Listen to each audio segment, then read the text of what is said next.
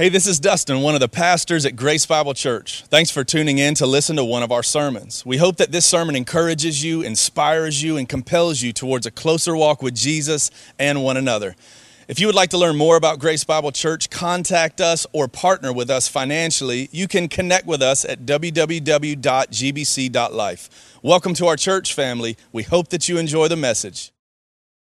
Oakview family, it was 10 months ago that we got down here at this altar together, and we just asked the Lord to do something greater than we could ask or imagine.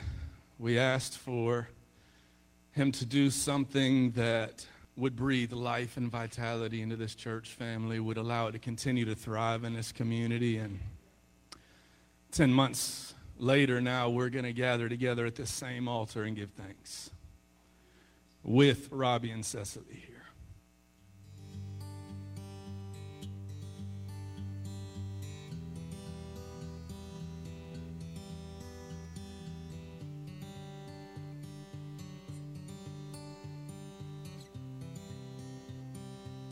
Robbie, your turn, brother. Welcome home, man. We prayed for you and your family even before we knew your names. Your arrival is the sweet reminder to all of us that the Lord listens. And He is more committed to the ministry vitality of Oakview than any of us can ever be. Never forget that before you became a pastor, you were first and foremost an image bearer of God who has been called out of darkness into His marvelous light through the completed work of Jesus Christ. And this was not of your own doing or by your own merit. It was by His grace alone. Cecily, you are an image bearer of Christ and are called to faithfully seek His face all the days of your life in your personal relationship with the Father, in the ways that you love and support your husband, your children, this church family, and all of the unique expressions the Lord has called you to disciple and care for those around you. You are always continually immersed by the unfailing, perfect love of Christ. And He alone is where you will find your rest and your hope and your peace and your joy and your contentment.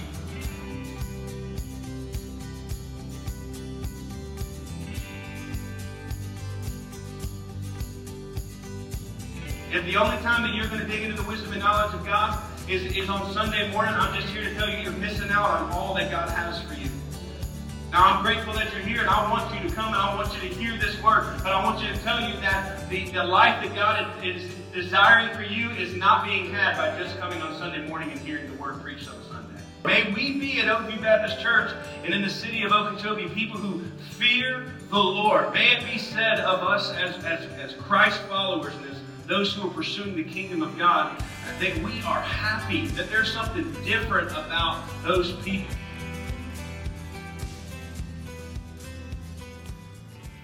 Hey, something special has happened over there. And we're excited. It's crazy. I'm telling you, Oakview is running full tilt right now. It's just amazing what God has done in less than a year over there. And thank you guys for being a part of that journey, whether you feel like you were or not. I know some of you actually have been there. Some of you have served meals. Some of you have worshiped there with Okeechobee. And some of y'all were just kind of watching from afar. But I want you to know how much of a church-wide thing, churches don't usually they're not usually okay with their pastors just being gone a lot to go serve at other churches. They're throwing up their hands saying, "What's up? Don't we pay you? Why aren't you here?" But Grace Bible is about something else. We're about building the kingdom of God, however that needs to look. And for whatever reason, God had appointed us to be a part of a church revitalization in Okeechobee. And you guys have not only celebrated it, but you've encouraged us. Our church has continued to thrive despite the whiplash y'all have been under the last year. You've been getting different preachers speaking here every week as we've been sending our team down there and back and forth into other Abide churches. And I'm just grateful for y'all. This is a unique place. We really believe as an elder team that their church planting and church revitalization is in our future. We just don't know what that looks like yet, but join us in praying for that. And we know that God has been equipping and preparing you as the church family to be a part of that journey.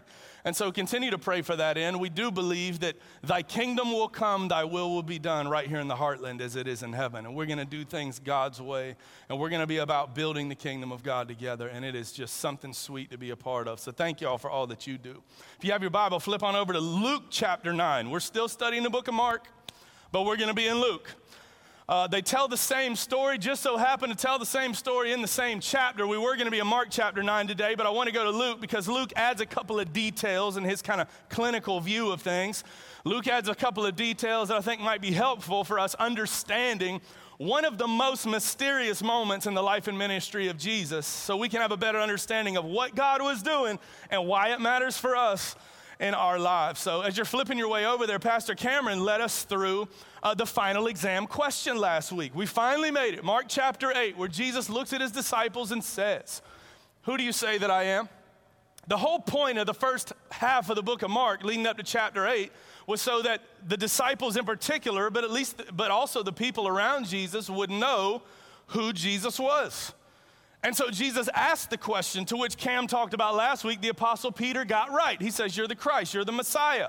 Though Peter had it right in his mind, he didn't quite have it right in his heart, because just after that, when Jesus, just a couple of verses, a few seconds later, Peter starts rebuking Jesus because Jesus said that things were going to get tough, that he was ultimately going to end up having to die. And Peter steps in to say, "Oh, no, you ain't." And remember what Jesus said to Peter?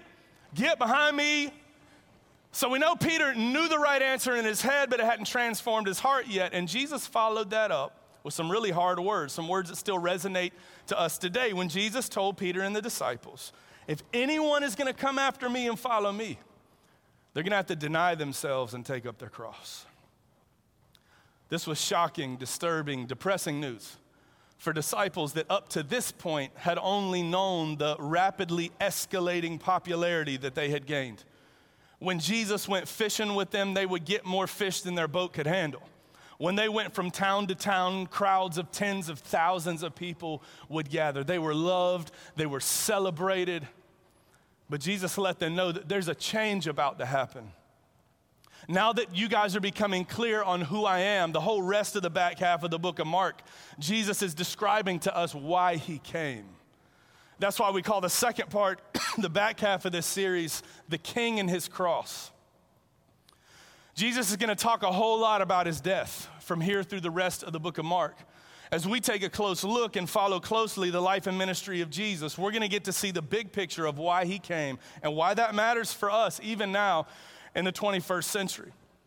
But as you have your Bibles, hopefully in Luke chapter 9 by now, jump in with me at verse 28. I still can't kick this cough. About 8 days, say 8 days. Yeah, about 8 days after Jesus had said these things, just so you know, this is supposed to catch our attention as we're studying through, especially as we've been going through the book of Mark. All of the little transitions from the different moments in the ministry of Jesus have usually been transitioned by words like immediately, or later that afternoon, or the next day, or a couple days later. This is the first time where we see lag time of nothing happening for over a week. As you might imagine, getting the news as disciples that if you keep following me, that it's probably going to cost you your life.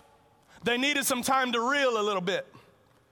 They needed some time to sit around and process that a little bit. There wasn't a whole lot of action between Jesus saying what he said and what we're about to see right here. Now, for those of you that have been studying ahead in the book of Mark, and you notice that Mark said after the 6th day, and here Luke is saying about 8 days. Let me just do a little quick commercial break. This is one of the places in Scripture where those that try to discredit the authority of Scripture, this is one of the places that they go and they say, look, here's a discrepancy in the text. The Bible doesn't line up with itself in all of its places. Let me explain to you real quick what's happening. Mark is writing to a primarily Hebrew audience, and Hebrews, to say about a week, they would say after the 6th day. Luke, on the other hand, is writing to a primarily Greek audience. And in the world of the Greeks, for you to say about a week, you would say in about 8 days. All they're doing is speaking the language of the culture that they're in, but they both mean it was about a week later, about 7 days later or so. And so here we find lag time with the depressed and discouraged disciples, nothing really happening. About 8 days after Jesus had said these things, he took with him Peter, James, and John. Jesus seems to have a bit of a closer relationship with those three than he does with the 12. He's got kind of an inner network. You'll see Peter, James, and John be a part of some things that the other guys don't get to be a part of. He grabs Peter, James, and John. He goes up onto the mountain to pray. Say pray. The mountain that they're headed to is Mount Hermon. We've talked about Mount Hermon earlier on in the series when we discussed the mountain that's right there on the Sea of Galilee. So they go up to the mountain to pray, and as he was praying, the appearance of his face was altered, and his clothes became dazzling white. And behold, two men were talking with him. Oh, lo and behold, it was Moses and Elijah. Say Moses and Elijah. Who appeared in glory and spoke of his departure, which he was about to accomplish in Jerusalem.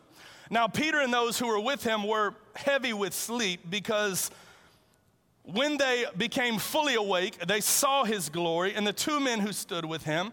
And as the men were parting from him, Peter said to Jesus, Master, it sure is a good thing that we're here. Thanks, Peter. Let us make 3 tents, for one of you and one for Moses and one for Elijah. And not knowing what Peter said, because Peter typically had foot in mouth syndrome, as he was saying these things, out of his mouth hangs wide open, a cloud came in and overshadows them, and they were afraid as they entered the cloud, and a voice came from the cloud. This is what we see throughout the Old Testament referred to as the Shekinah glory of God. This is like when God shows up in kind of a thick cloud, and we've seen God do this before throughout history, and God begins to speak, and God says these words, "This is my son, my chosen one, listen to him." And when the voice had spoken, Jesus was found alone. Peter, James, and John were still there, but Moses and Elijah are now gonzo. Jesus was found alone, and they kept silent, told no one in those days anything of what they had seen. Now, I just explained to you how emotionally and mentally exhausting this past week had been for all of the disciples, hearing the news that if they continued to walk with Jesus, it would probably result in them hanging on a cross one day, if not being killed in some other horrific way. And so after probably the most emotionally and mentally draining week of their life, if at least of their life with Jesus, now Peter, James, and John find themselves invited to a prayer meeting that's going to be at the top of Mount Hermon. And by the way, that would have been a 9,000-foot elevation hike. This would have taken some time. By the time they get to the top of the mountain, now they are also, to add to the mental and emotional exhaustion, they're also physically exhausted. So what started as a group prayer service ended up with the disciples sleeping and Jesus continuing to pray. We'll see that happen again later on in his ministry. And as these guys are in a deep sleep, they begin to hear just the murmur of Jesus' voice turn into multiple voices. Now, the sound of Jesus praying is not just him praying, but they hear him talking, and it sounds like other people are talking with them. And sure enough, like as they're coming out of the fog of sleep and wiping the sleepy dirt from their eyes, they had to have been looking at each other saying, is this really happening? Like, are you awake? Because that's Moses and Elijah. They've been gone for thousands of years. And here they are, like on the top of the mountain with us. This is crazy. Like Moses, just so you know, like we have biblical evidence of him dying, but it seems like God decided to have a one-on-one funeral service, and God buried Moses himself. We even see in the scriptures where the archangel Michael and Satan are like racing to try to find where the body of Moses was buried, but nobody knows. There's a lot of mystery around the death of Moses. Elijah's death is even more mysterious because as far as we can tell, Elijah never died. He just was walking through life being obedient to the Lord, and then the Lord took him to be with him. Like, it's just like, what happened there? Elijah was the greatest of all the prophets. Moses was the giver of the law of God, two critical players in the history of the Jewish religion and two critical players in the history of people's ability to have a relationship with God. And here they are at the top of the mountain as the disciples come out of a deep sleep and see not only Moses and Elijah there reflecting the glory of God. Luke and Mark tell us that Jesus then transfigures before them. Say transfigures. The way Luke described it is that Jesus' face began to change. His appearance of his face was altered, and his clothes became dazzling white. Luke, nor Mark, nor any of the other disciples knew how to put in words what they were seeing, but what they were seeing was the glory of God being on full display right there in the life of Jesus. And did you notice what they were talking about? Did you catch that when we were reading through verse 30 and 31? Moses, Elijah, now Jesus being transfigured, the glory of God shining through Jesus, reflecting off of Moses and Elijah. Did you catch the conversation they were having, verse 30 and 31? It says, behold, two men were talking with him, Moses and Elijah, verse 31 says, who appeared in glory, and they were speaking to Jesus of his, what's that word? Yeah, of his departure, which he was about to accomplish in Jerusalem. So Moses and Elijah show up to have a conversation with Jesus on the top of Mount Hermon to talk about the game plan for the exit strategy. They were discussing Jesus' road to the cross, his eventual resurrection, and then 40 days later, his eventual ascension back into heaven. They were talking through this as a group when the disciples arose and saw this happening and overheard some of it. And here we are, mountaintop experience, the fullness of the glory of God on display through Jesus. Here these guys are that have been gone for centuries, are present. They're having a conversation about the eventual death of Christ. And did you catch what in this incredible moment with the giver of the law of God and the greatest of the prophets of God and God the Son in the flesh all in one spot? Did you catch how the disciples responded, particularly Peter?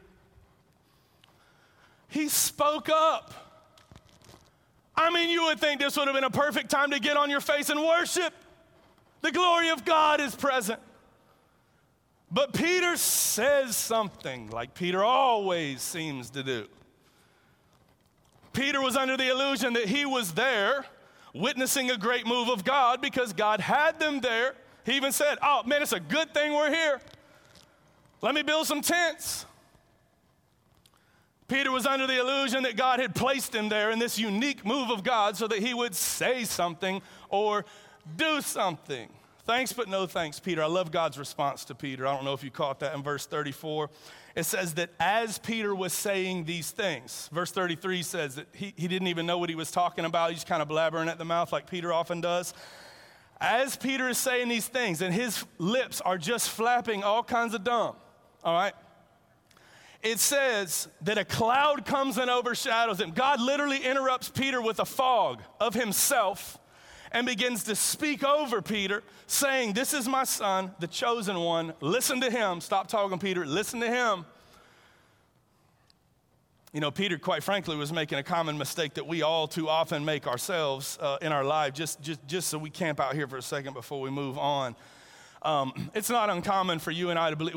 For those of you that have walked with the Lord any length of time, and I know not all of you are believers in Jesus yet, and I know many of you are, but like for those of you that have walked with the Lord for any length of time, like it's a common mistake for us to make that every time we see a movement of God happening in our life that he wants us to say something or to do something. And let me be honest with you, like there are times, plenty of times in our life where the Lord has called us to say a thing or to do a thing, but sometimes the Lord is moving in our midst because he doesn't want us to do anything or say anything. He wants us to behold him.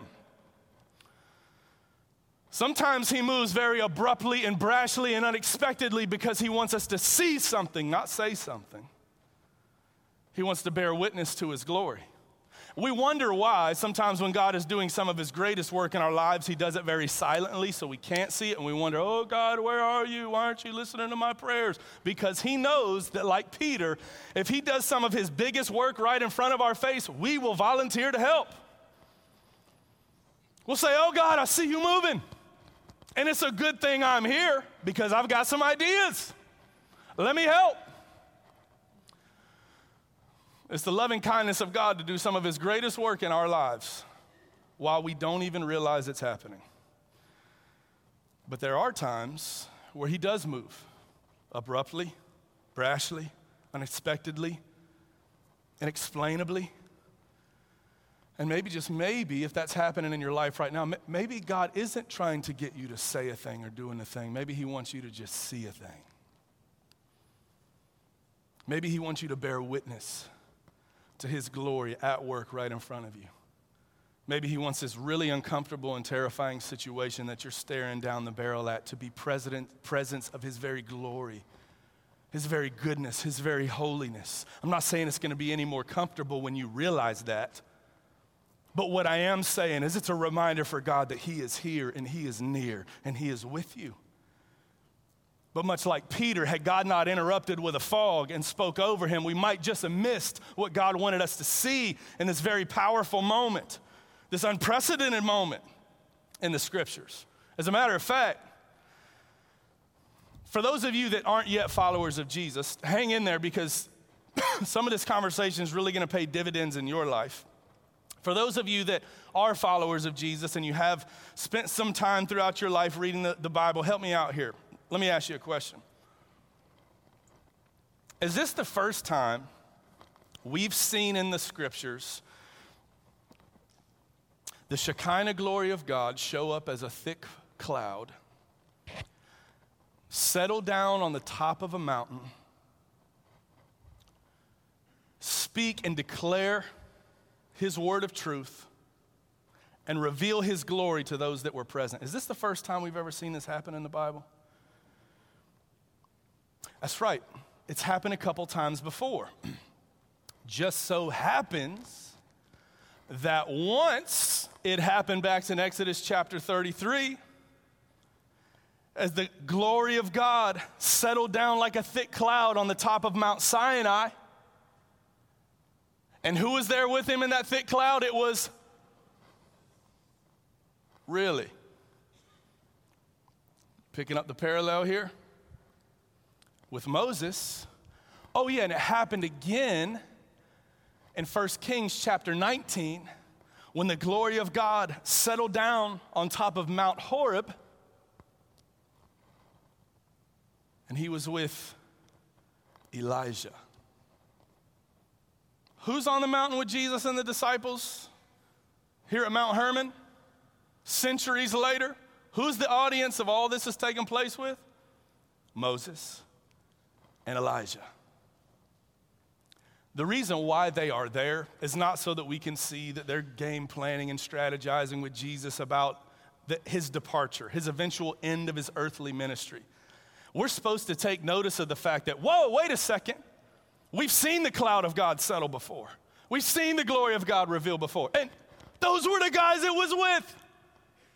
Because we're supposed to go back and take a look at their stories and see what's so different about what's happening now on this mountain with Jesus, Mount Hermon, versus what was happening on the mountains with Moses, the giver of the law of God, and Elijah, the greatest of the prophets of God.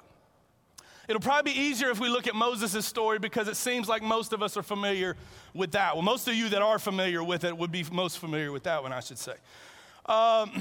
So go back in your minds with me to Exodus, around Exodus chapter 33, when the Shekinah glory of God settles down on top of Mount Sinai, and God declares through just a roar of thunder and lightning, he declares to the people of Israel, he says these words, Alahar in Hebrew, which means, come on up. Up until this point, they had followed God, a pillar of cloud by day and a pillar of fire by night, but God actually gives them the invitation to ascend the mountain and be wrapped up in his presence. And you know what Israel said? No way. They knew something. They knew that the holiness of God was lethal to sinful humanity. And so they said, we ain't going up there. I know what I did last night.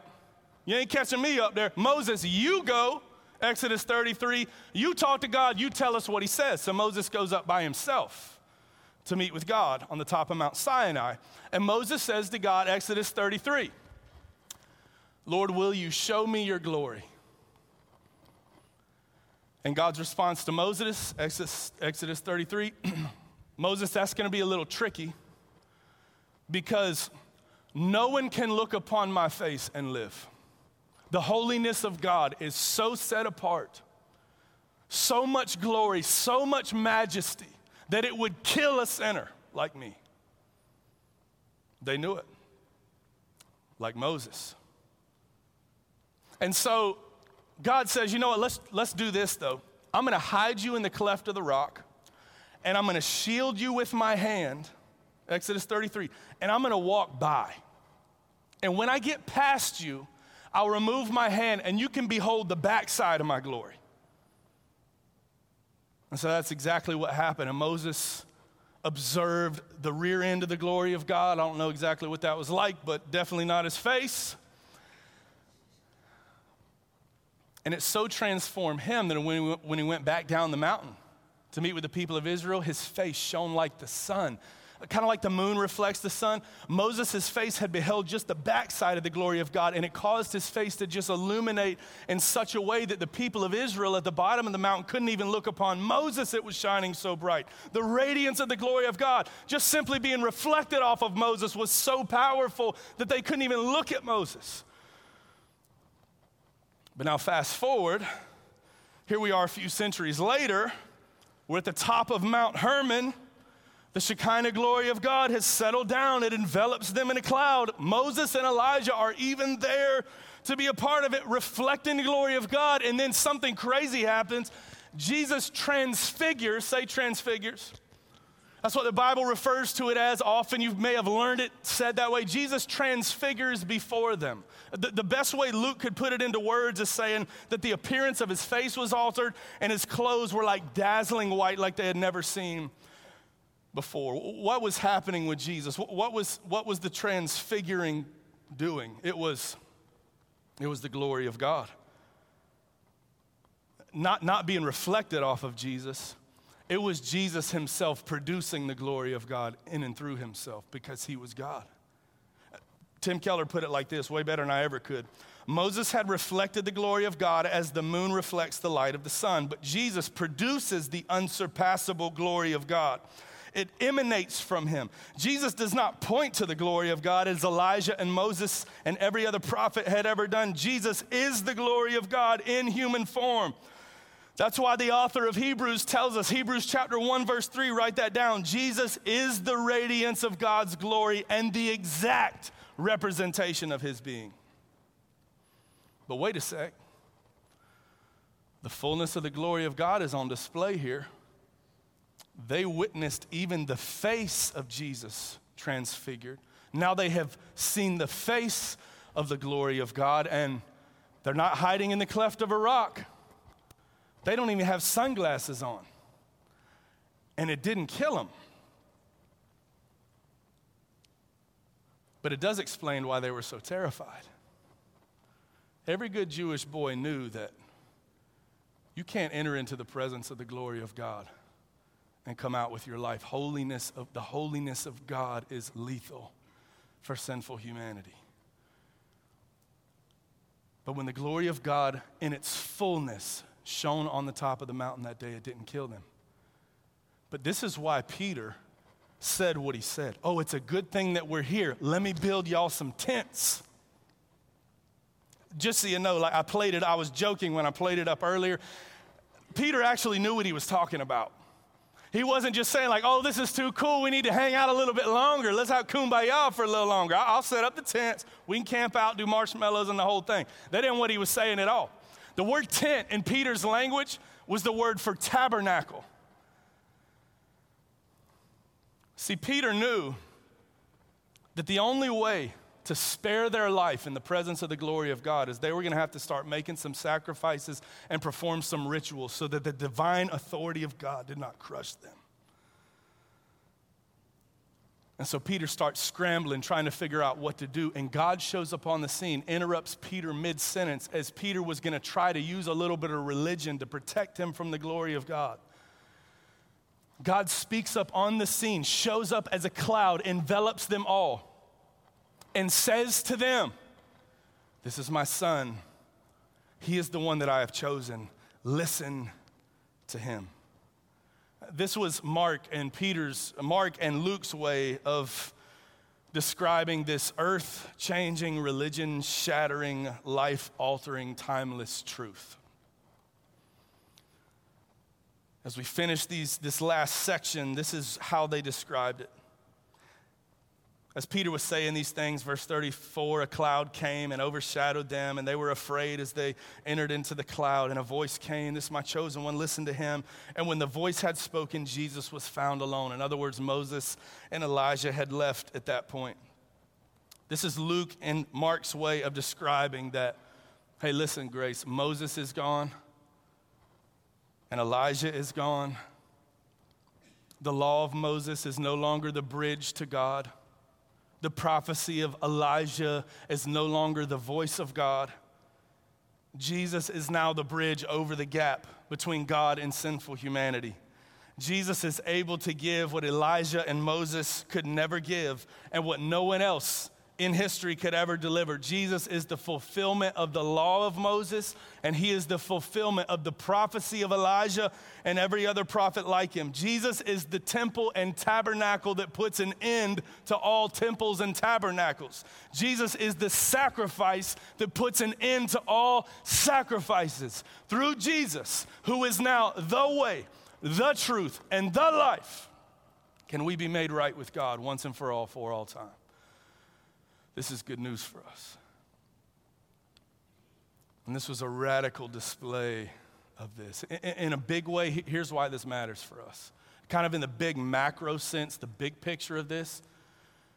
When God said in the presence of the giver of the law and the leading voice of the prophets, when God said that this is my son who I've chosen, now listen to him, he's saying, we have come to a time where I no longer want you to listen to the law of Moses.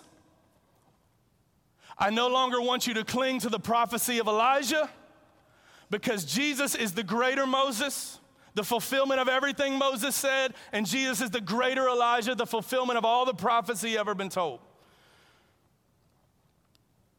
And in a big picture sense, that means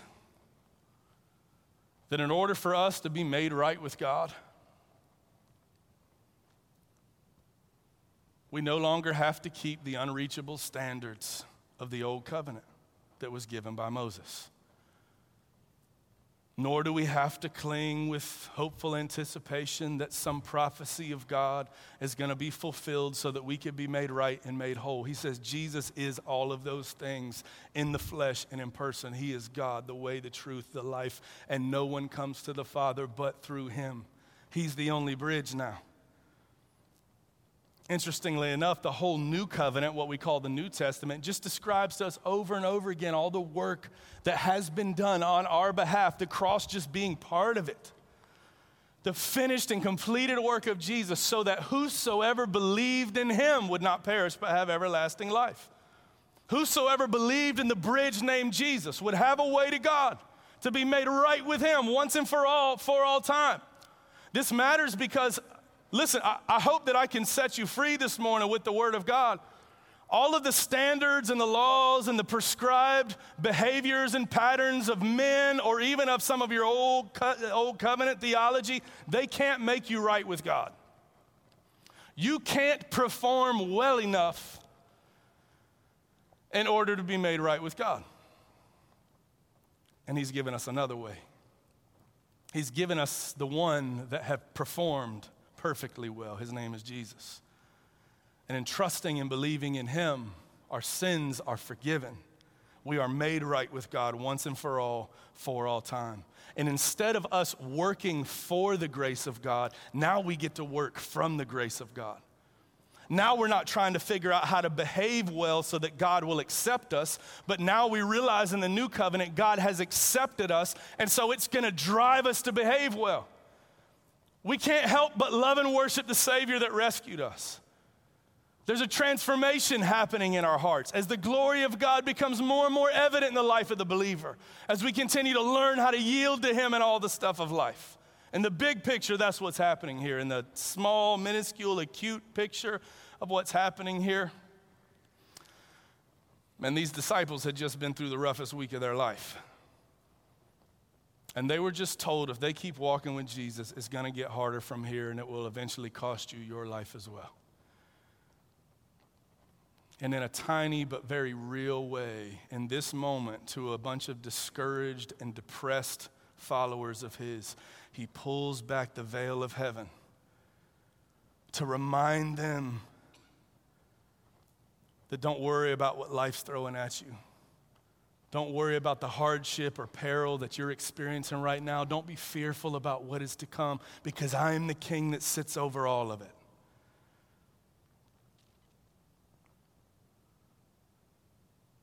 I'm making a master strategy to defeat it. And through what I'm going to do, you too will be more than conquerors through him who loves you. So I don't know if you're here this morning and you are staring down the barrel of peril in your life. and you are going through the hardship or the uncertainty of what may be coming, or you are struggling in this particular season of your life to find the hope that you need to keep putting one foot in front of the other through this tough stuff that you're dealing with, may the Lord peel back the veil of his glory for just a moment in your life that you might see that he is still the king that sits on the highest throne. Nothing in your life is apart from his presence and apart from his will. He is at work in you, through you, and as you, O believer in Jesus.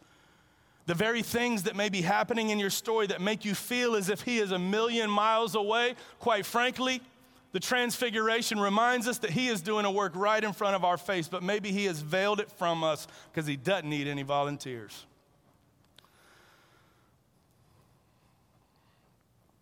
I pray for you this weekend that the Lord would give you just a glimpse of his majesty, that might be the place that you find the hope to keep on trusting in him. One thing's for sure,